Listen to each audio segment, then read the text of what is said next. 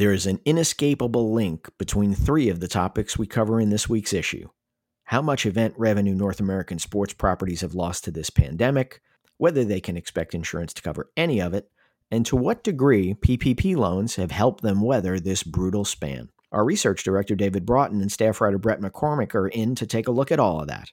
Then we'll hear from executive editor and publisher Abe Madkour.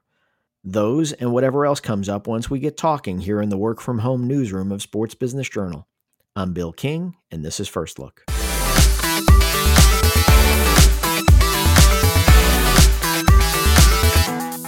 When you calculate pandemic-related financial losses, as we did in this week's issue, you're inevitably drawn to the question of what teams and operators can do to either stem or replace those losses.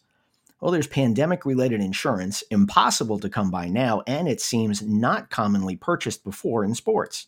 There are the federal payroll protection loans you've heard so much about, quite common across some corners of U.S. sports, we found after diving into documents released this week. That all sort of fits together, and to discuss all of it, we have our research director, David Broughton, and staff writer, Brett McCormick.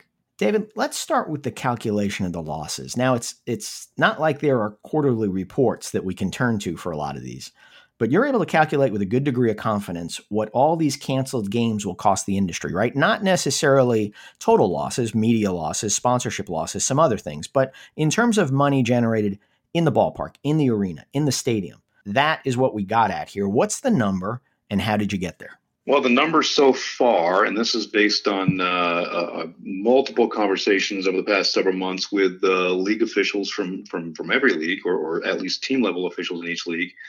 So we're pretty confident we've got this. We also reconciled some of the data with some team marketing report data, and they've been tracking fan spending, game day attendance, and the game day spending for 20 years, almost as long as we've been around, SBJ. So we're pretty confident in that. That number is right at $6.0 billion of lost game day revenue. And that, like you said, that's ticket sales, Cokes, beers, and T-shirts, just game day. So, David, how does that break out? Well, it probably won't surprise a whole lot of people that organized baseball, was the biggest contributor to that loss. More than 80% of the lost games, and the lost games were over 19,000, came at the expense of organized baseball. And I'm talking about Major League Baseball, spring training, minor league baseball, independent leagues, and the college summer leagues like the Cape Cod League and Northwoods. Yeah, those were 80% of the lost games, and baseball as a sport absorbed more than 70% of that $6 billion revenue loss. So it mainly came from baseball. But our study, we looked at NBA. Well, I mean, we looked at every sport in terms of organized leagues: NBA, G League, WNBA, NHL, and minor league hockey, soccer at every level. So really anything professional. And we threw in a couple just like Final Four. But for the most part, this is all pro and semi-pro sports. And that's how many games, how many events? Because that's another staggering number when you think about it. 19,044 games. Now, again, this is just games, so we didn't calculate. We didn't really have a way to calculate PGA tournaments or tennis tournaments. So this is mainly stick and ball. But yeah, 19,044 games, 116 million fans didn't attend games. And that's through when? It depends on the league, but we calculated all of minor league baseball season based on the past three seasons. WNBA, same thing. And then any season like NBA and NHL that were already pretty close to being done, we used the number of home games that they have lost based on the season to date average attendance. And the reason I ask is because is that baseball with 162, or is this going to continue to go up? No, that's based on, because once we finished and redid these numbers, MLB had finally announced the 60 game season. Ideally, the goal, of course, is still 30 home games per team. We'll see if that is reality or not, but that's based on that. Yeah, but if there are no fans at any of those 30 home games, that the number goes up, right? Yes. So right now that's based on every team losing 51 home dates.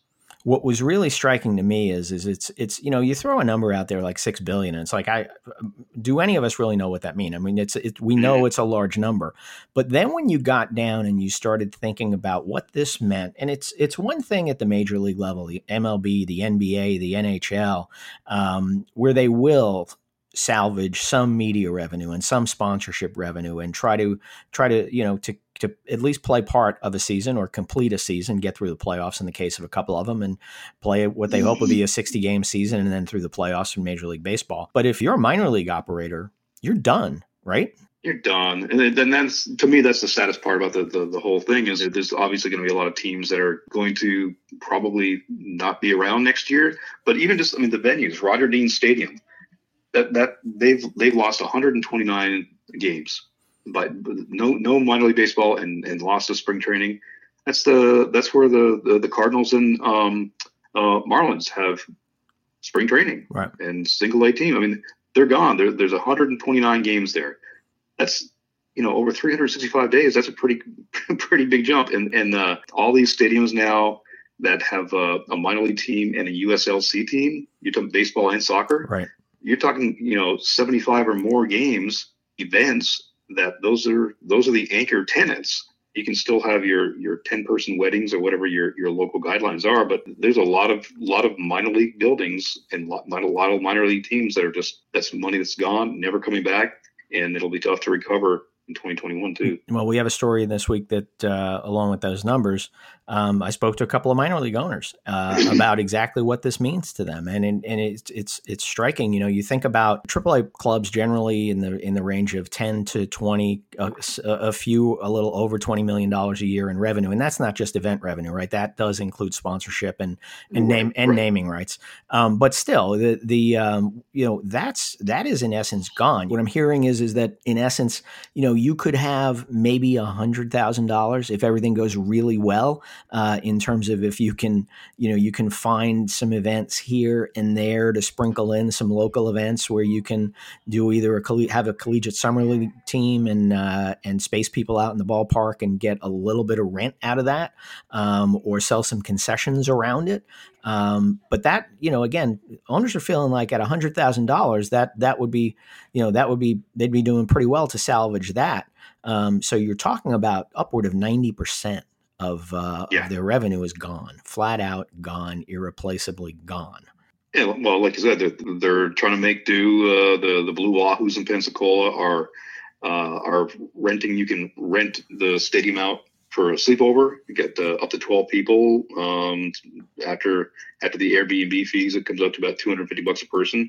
But you get dinner and do batting practice and watch a movie and stuff. But yeah, they're having to be even more creative than minor league baseball is known to be creative about. But you're talking about 90% of the revenue, and now that the PPP loans are running out, you're talking about those folks who were held on for a long time. They're about to probably enter into a period of unemployment. Yeah, most of them, from what I'm hearing, was the end of June was about it. And That's a good bridge. You mentioned the PPP, Brett. You took a deep dive into those numbers this week, right? What did you find? It was a very deep dive, like the deep end of the pool. And as a father of a nearly 4-month-old, PPP, it had a different connotation for me until this week. Now it has a different connotation.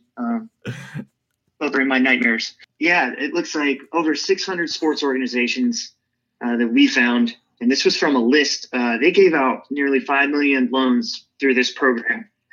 And we were working off a list that had somewhere around like 660,000 loans that went to companies that got more than 150,000. If your company received less than $150,000, they did not include identifying, a name or anything like that. So we just dealt with the bigger entities, which was a lot of the bigger sports properties anyway. And David Broughton did the mathematics behind this and found we've got an estimated $665.9 million that went to the sports industry. And their chart that the Small Business Administration, published, made public for download, showed, one of the columns was jobs preserved because of the loan, like, what jobs were able to be retained because of the loan. And for the sports industry, that totaled roughly 36,000 jobs. So we've got a lot of little anecdotes from companies. And a lot of them didn't really weren't long-winded, in talking about this, but the gist for most of them was this helped them avoid furloughs or delay furloughs or hire back people that were on furlough. And it seems like these loans, I know there's been a lot of negative coverage about them, and there has definitely been some eyebrow raisers, that received loans, but for the sports industry, I think it was definitely a good thing. Yeah, I'll jump in real quick too on that one. Bill and Brett, the three of us, and all of us at SBJ, the coverage that we've been doing for 4 months now is 90% of our jobs, or sometimes 100% of our jobs, is covering the effects of the pandemic. And it, just like everybody else, it's really can drag you down when that's all we're focused on at work and personally. So digging through these numbers, you go back to what you said earlier, Bill. You see a number like 6 billion. Well, that's a big number, but what does it really mean? I'll say that the number that really jumped out at me for the PPP was just what Brett just said. 36,000 people didn't lose their jobs, and they still got a paycheck for 3 months.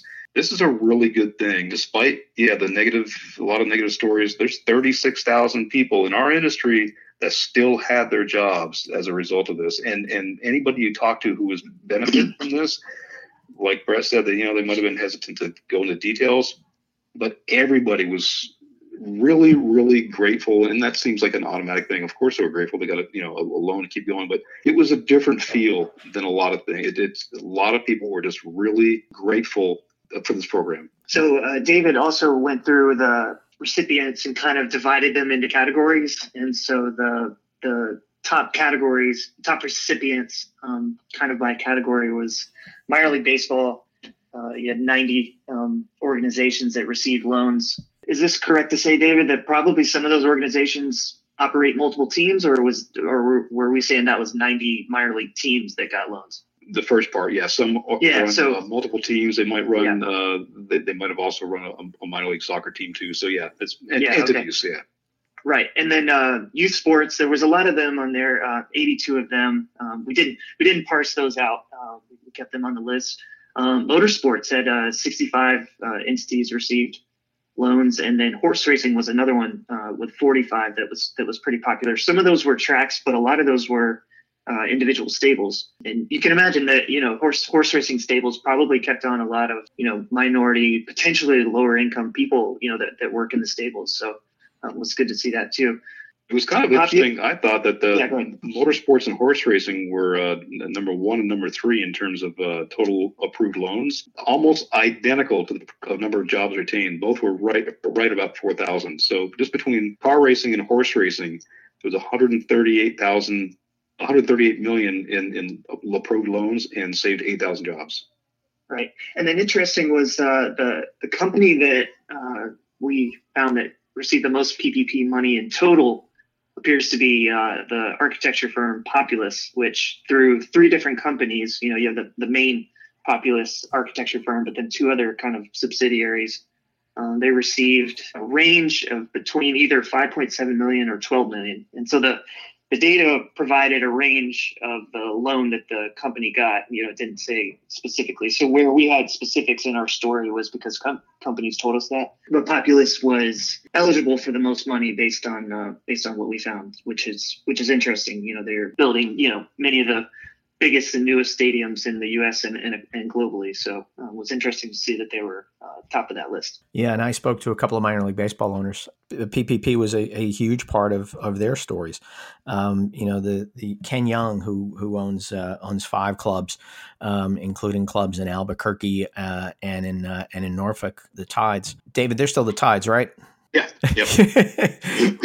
These things change so often. I always have to check in with our guy who keeps track of all the caps, but speaking with Ken Young, he tells the story of waking up in April, and sort of realizing midway through April, we're not going to have a season. he just didn't see a path to it. And I think that a lot of people at that point realized there was not a path to it. And so he got on a call with all his general managers or presidents of his clubs and said, this is going to be really bad, and not surprisingly. And here's what I need you to do. We're not going to get rid of anybody now. We're not going to do any layoffs now or furloughs now. We'll be applying for PPP, but come the end of June, we're going to have to do something. And so I want you to, in the next month, figure out whether it's 6 or 8, and these clubs generally have 16 to 32 employees, the clubs that he runs. And so you might keep 6, you might keep 8, you might keep fewer than those, but figure out who it is that can help us get through this, and we'll have some skills that will, help us right away when we come back from this. And other than that, it's going to be everybody. Make your case for, whatever that handful is, let's figure out who that is.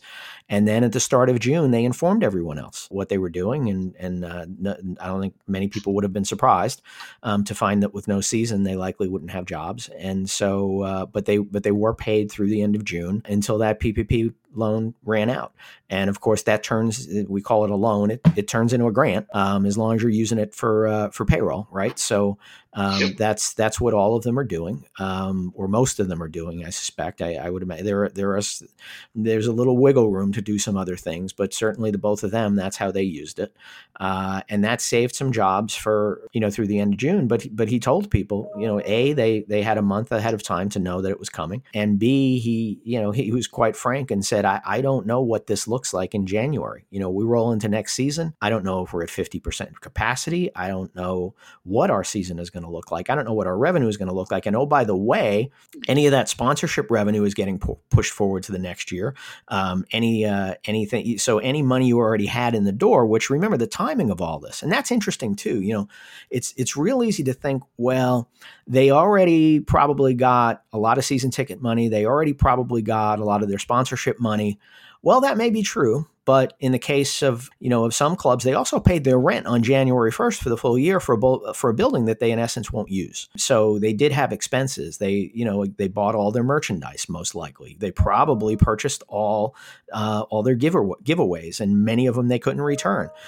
So those will be stored, and yes, they'll be able to use them next year. But from a cash flow perspective, it creates a ton of problems, and that's why we hear those conversations about questions around insolvency, right? I mean, David, that's been a big topic around minor league baseball now. The question of who will be left standing when this is all over. Yeah, and because a lot of those revenue streams, even if you get really, really down into the micro numbers here, like some of those sponsors that, like you said, yeah, we'll bump to next year. But guess what? Some of those companies aren't going to be there next year, and some of those season ticket holders are among the 44 million that lost their jobs.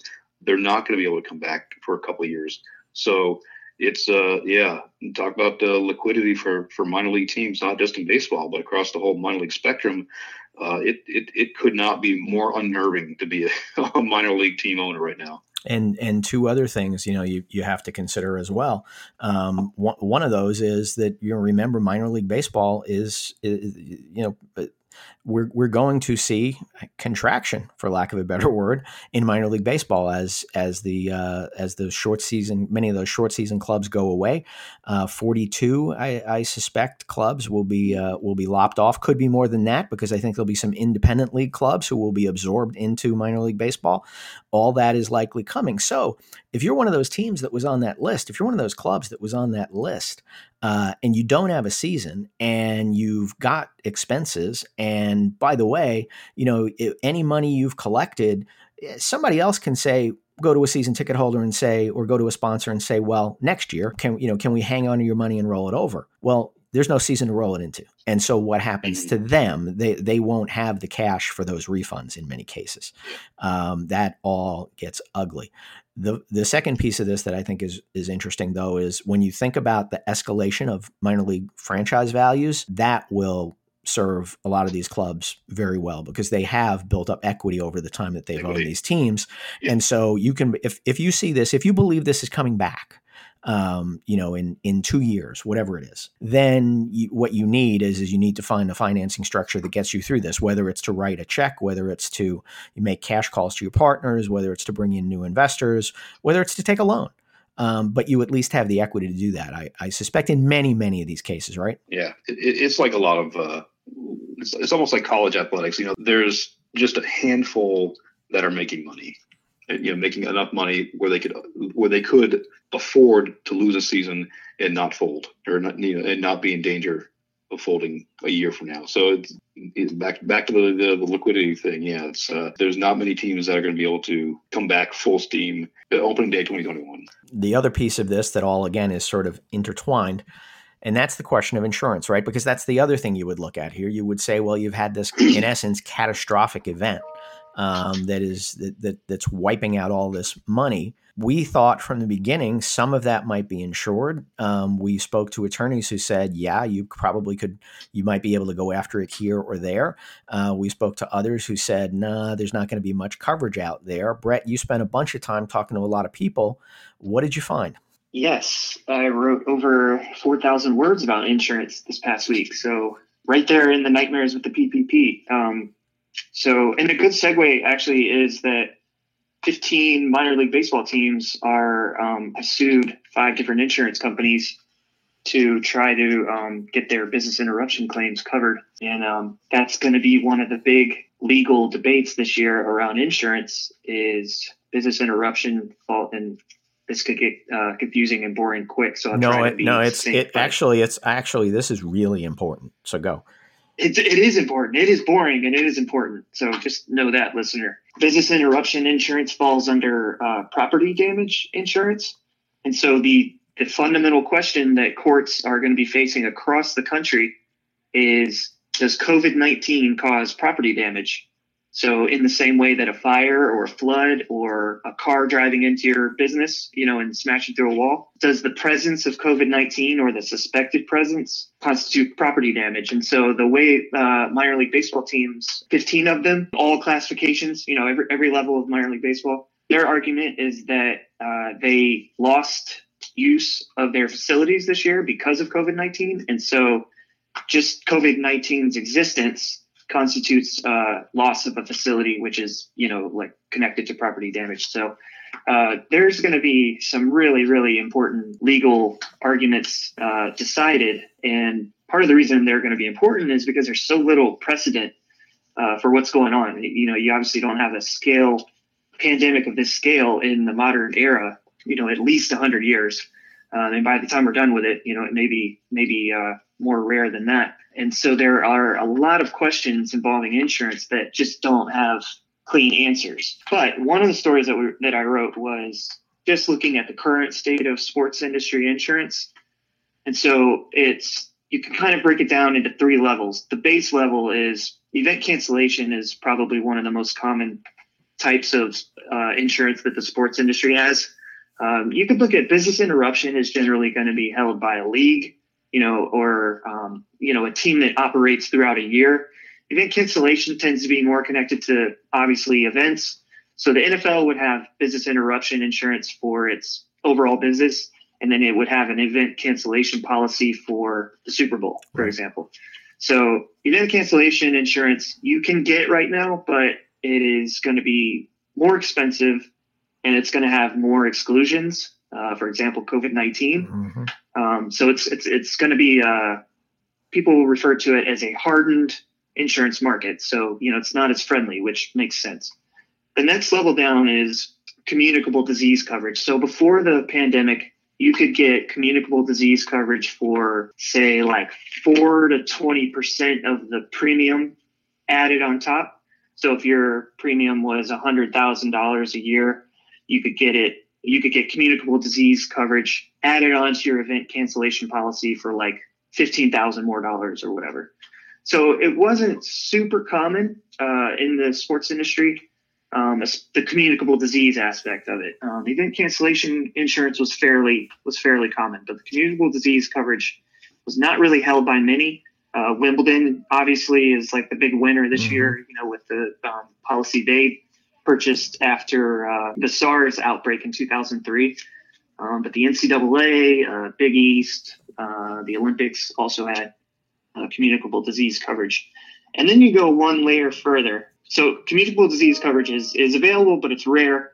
It's also going to have a huge markup price-wise. So the communicable disease quotes that you can get right now, I mean, they're going to be like 50% more expensive than they would have been this time last year. So communicable disease coverage that market is almost completely closed. I mean, except for the teams that are really willing to spend out of their ass, and really have to have it, which is really very few. And then there's also probably less than a handful of insurance companies globally that are even willing to go there and offer it. Then you go one step further down, and that's COVID-19 coverage specific to COVID-19, and that is unavailable. Like, you cannot get that. Trying to get COVID-19 coverage right now would be like if your house was, burning to the ground and you called your insurance company and tried to get home insurance. I mean, that's just not available right now and not going to be available for the foreseeable future. So the communicable disease coverage aspect will bounce back, maybe in a few years. The price will come down as the pandemic maybe wanes, assuming it wanes. But COVID-19 coverage you may never see again, because one of the interesting things that I didn't really realize this, but it was laid out pretty clearly, especially as I was reading through very interesting trade journals like Insurance Journal and Carrier Management, was the insurance company views pandemics as essentially uncoverable. So they don't want to offer insurance for pandemics because one of the fundamental aspects of insurance is you spread out risk. Right. You get all these premiums every month, and then you have to pay, as an insurance company, you have to pay out once in a while, but it's spread out. You can manage it. You're piling up cash while nothing's going on. And so you can handle it when a hurricane comes or something like that. The problem with the pandemic, especially at this scale, is it was everything at once. So you're getting literally millions of business interruption insurance claims all at once, because business interruption insurance is really it's like a basic facet of every business. Right. Event cancellation is really more specific to live events, entertainment or sports. But business interruption, I mean, any business you step inside should have that or something similar to it. So the problem with the pandemic was it was an avalanche of claims all at once that they can't afford. They can't possibly pay that out. And so, people call it pandemic coverage, but communicable disease coverage is really something that the insurance industry is not overly eager to get involved with. And I think that's going to be even more the case, moving forward. So is business interruption coverage going to cover my lost events? I mean, I know that's generally lost event, that's event cancellation, but is my business interruption coverage, or is that's really for something else? That's the courts are going to have to figure that out, because, sports properties are going to start claiming that. So we're kind of if you look at the timeline of what's going on, you're not going to have lawsuits until you have claims. So there's a lot of sports properties, especially minor league baseball, for example, that are still totaling their losses. You're still trying to figure it out. Or if you're, like ING or an agency or something, you don't know the extent of your damage yet. And so you can't really make a claim yet. If you can't make a claim, your claim cannot be denied. And it's the denial of coverage that is leading to lawsuits. So everybody I talked to said this is going to take years to play out, at least 2 or 3 years for a lot of these cases to be decided. One example that was kind of compared to it's sort of a precedent. It's not exactly, but it's similar, is asbestos, which again speaks to the presence of something that damages a property in a way that harms the business. And so mitigating asbestos was very expensive for a lot of businesses. And so they were, kind of saying that in the same way that COVID-19, or the argument would be made, COVID-19 impacts a business in the same way that asbestos does. That's one argument I heard that lawyers will try to use when they're suing insurance companies over business insurance. I forgot the second half of that term, but I'm going to interrupt you because it's business interruption insurance. Business interruption. There you go. Perfect. Thank you. Another legal aspect of this that's pretty interesting is a lot of these cases are going to come down to language, as a lot of cases do, but especially with policies, which are contracts. You have some contracts that refer to coverage of a pandemic, coverage of a pathogen, coverage of a virus, coverage of a disease. Mm-hmm. And, that's going to be critical in a lot of cases because COVID-19 is the disease that is caused by the coronavirus. SARS, I can't remember what it is off the top of my head, but it's SARS-CoV-2, something like that. It sounds like a computer program. So did COVID-19 or cause Elon the damage? Musk's next kid? Yeah, exactly. Right. Did COVID-19 cause the damage? Did the SARS virus cause the damage? That's going to be fought in court by somebody that's saying, well, your policy said that we would cover a virus but not a disease, and so if COVID is the problem, then we're not covering that. And so it gets down to that. Like interpretation of insurance policies is going to be really critical. And one of the things to keep in mind there is that insurance, the onus legally is on insurance companies to write policies like in the broadest sense or the most clear sense of the terms. And so they have to be interpreted that way too. So really it's on the insurance company to prove that something is not covered, as opposed to the person with the policy having to prove that something was covered. Well, so that is a bit of a difference, definitely in the favor of people suing insurance companies in this case. Well, that's going to be an interesting piece of the legal debate as well, because, you think about it, for all those people who have communicable disease coverage, but exclusions, because from what I understand, in many cases, even if you do have communicable disease coverage, there will be SARS is probably excluded. Some of the others that became common were excluded. And so anything that's on that exclusion list, going in, I don't have coverage for that. Well, COVID's not going to be on any of those excluded lists because it didn't exist. So the person who is suing is going to be claiming, well, you didn't exclude COVID, and the insurance company is going to say, well, it didn't exist. How could we? That's going to be an interesting debate. Right. And so the second, one of the other stories that I wrote about this topic was the future of this kind of insurance. And so you can understand that this is a big moment for insurance companies to make changes. Okay, so here's some context. So Katrina was the biggest event in the insurance industry in history in the United States. $54 billion of losses for the insurance industry coming from money they had to pay out. Lloyd's of London, which is a historic insurance marketplace in London, they are like a kind of oversee and talk about the insurance industry, have their pulse on the industry, predicted in May that the global losses as far as payouts for the insurance industry was going to be over $100 billion. And that, to me, I am not an insurance expert, and that estimate sounds really low. I think that was with the assumption that people would do everything they could to prevent the virus from spreading, which, has not been the case in a lot of major countries in the world. And, in fact, it's like getting way worse in a lot of places.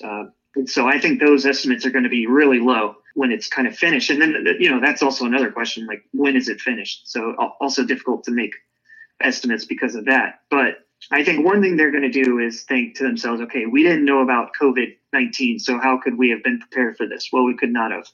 What they can do in the future, though, is just make terms more restrictive to try to cover things that they can't imagine. And so that's where I see, experts in the industry see communicable disease coverage becoming more difficult to get, because it's an undeniable scientific fact that pandemics are becoming more common in the 21st century. This was kind of an unofficial list that I had.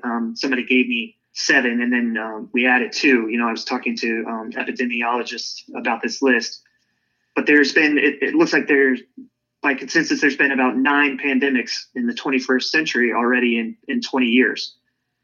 7 of those diseases are zoonotic. So that means animals transmitted them to humans. And so the reason that pandemics are going to become more common is because environmental degradation, climate change, deforestation, all these things bring animals and humans into closer contact, which creates these crazy diseases that we have no cures for. Think like Ebola, Zika virus, West Nile, MERS, SARS, swine flu, like all these things originate from animals and jump to humans. And then you also have climate change. You have a warming climate. So you've got mosquitoes in places they never were before. Things like that are meaning the pandemics are like going to become more common in our time. And so the insurance industry, like I said, does not want to cover pandemics. They can't do it. And so how do they stay out of the major losses that they would suffer is they just get nowhere near them and they don't offer the coverage. Or if they do, it's at such a stupid rate that, only Wimbledon can afford it. And the losses will not be so big for the insurance industry. So that's really going to be one of the big results coming out of this, which I think means, to sum it up quickly, is that sports organizations are really going to have to think about risk in other ways besides just financing it, which is paying a monthly premium for insurance to cover the unexpected. That's just not going to be feasible for most sports organizations. That's a good way to wrap it up because, again, it all does tie together, doesn't it? When you think about the $6 billion in losses and whether they're covered, and what can you do to just survive for a few more months and pay some people. It's all been inexorably linked. So, guys, thanks so much for helping us put it all together. David Broughton and Brett McCormick, thanks so much for helping us put it together. No problem. First Look is available on Apple Podcasts and Spotify. If you're a fan of our podcast, subscribe on your mobile device to have First Look delivered right to your phone every Monday morning. Now, we'll bring in executive editor and publisher, Abe Madkour. Abe? Thank you, Bill King. I'm Abe Madkour. Good to talk to everybody this week. Hope everyone's doing well, being healthy, being good to each other. What am I not watching? That's the bigger question for me.